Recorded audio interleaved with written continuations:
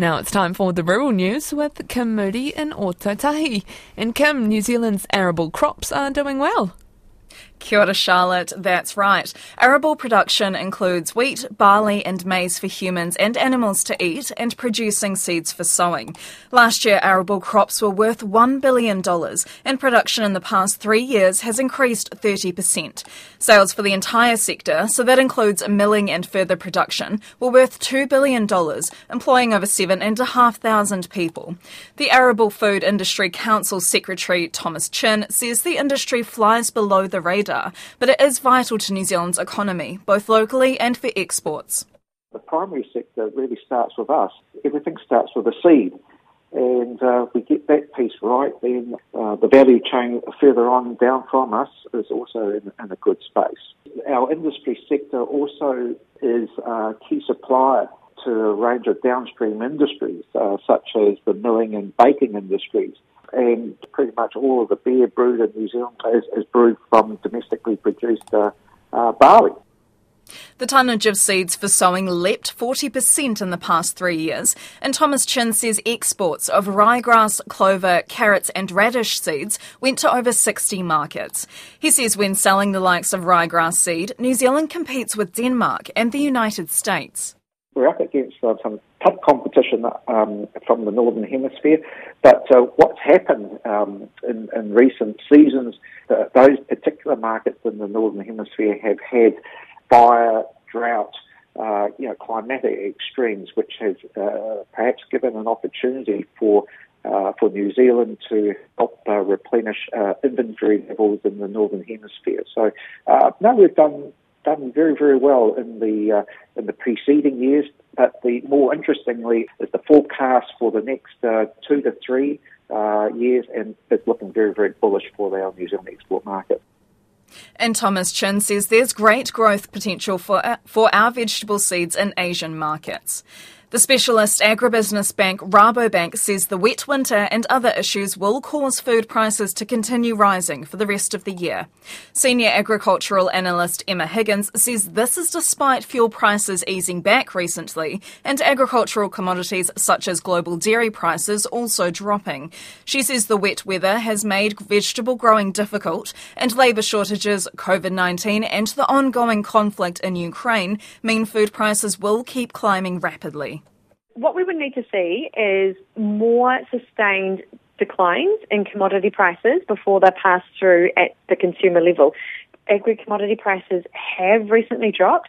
They have only dropped from high levels, so they've been very expensive, and we think it would need a sustained fall in these prices for at least a few months for these weaker prices to really flow through at that consumer level. So ultimately, we are cautioning against the view that we are past peak food price inflation just yet, and so we do think consumers should brace for further pain at the checkout over the coming months. Rabobank senior agricultural analyst Emma Higgins. Federated Farmers says it's incredibly disappointing that regional councils haven't got a tool needed to report nitrogen use in place on time. A new rule came into effect last year, restricting how much synthetic nitrogen fertiliser is used on farm. No more than 190 kilograms can now be used per hectare per year. Farmers had to report how much they used this past year by the end of July. But Federated Farmers President Andrew Hoggard says regional councils don't have the tool to report nitrogen use in place. Pretty pissed off, to be honest. It's frustrating for me because I've just done all the nitrogen reporting and all the other reporting that I've had to do for Fonterra. And I think pretty much all dairy companies enforce this. And this rule was really only targeted at dairy farmers. It's just another bloody double up. They want to know how much nitrogen I've applied in the last year. Well, it's been 86 kg to the hectare because I've done that work through Fonterra.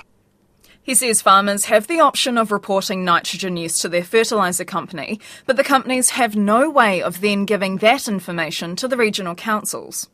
The councils have said that they won't prosecute anyone or do any enforcement notice until 31st of October, I believe. However, we've still got the problem that the law stands and that the law was you were supposed to do that by X date. So there is, we've got reassurance from council, but it would be nice to have something signed by the minister as well. A Ministry for the Environment spokesperson says the delay in the reporting tool is due to the regional sector and fertiliser companies working together on a single integrated system. They say regional councils have told farmers no action will be taken until October at least, due to the delay. The government-owned farming company Pāmu has achieved Toitū carbon-reduced certification across 20 of its farms. To achieve that, each farm must measure all operational greenhouse gas emissions required and develop plans to continually manage and reduce them. Pāmu Chief Executive Mark Leslie says the company is working to reduce carbon emissions by 4% per annum by 2024.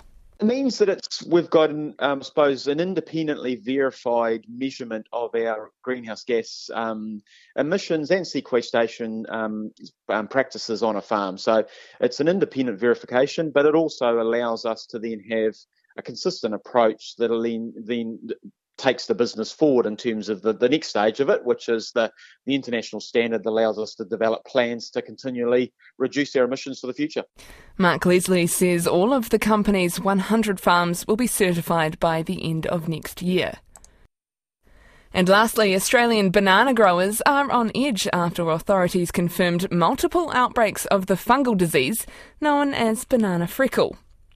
The disease, which affects plant health and causes blemishes to the skin of bananas, can significantly reduce fruit quality and yields. ABC's Rural News reports the disease was first detected in the Northern Territory last month. It's now been confirmed on 29 properties in the region. That's the Rural News for today.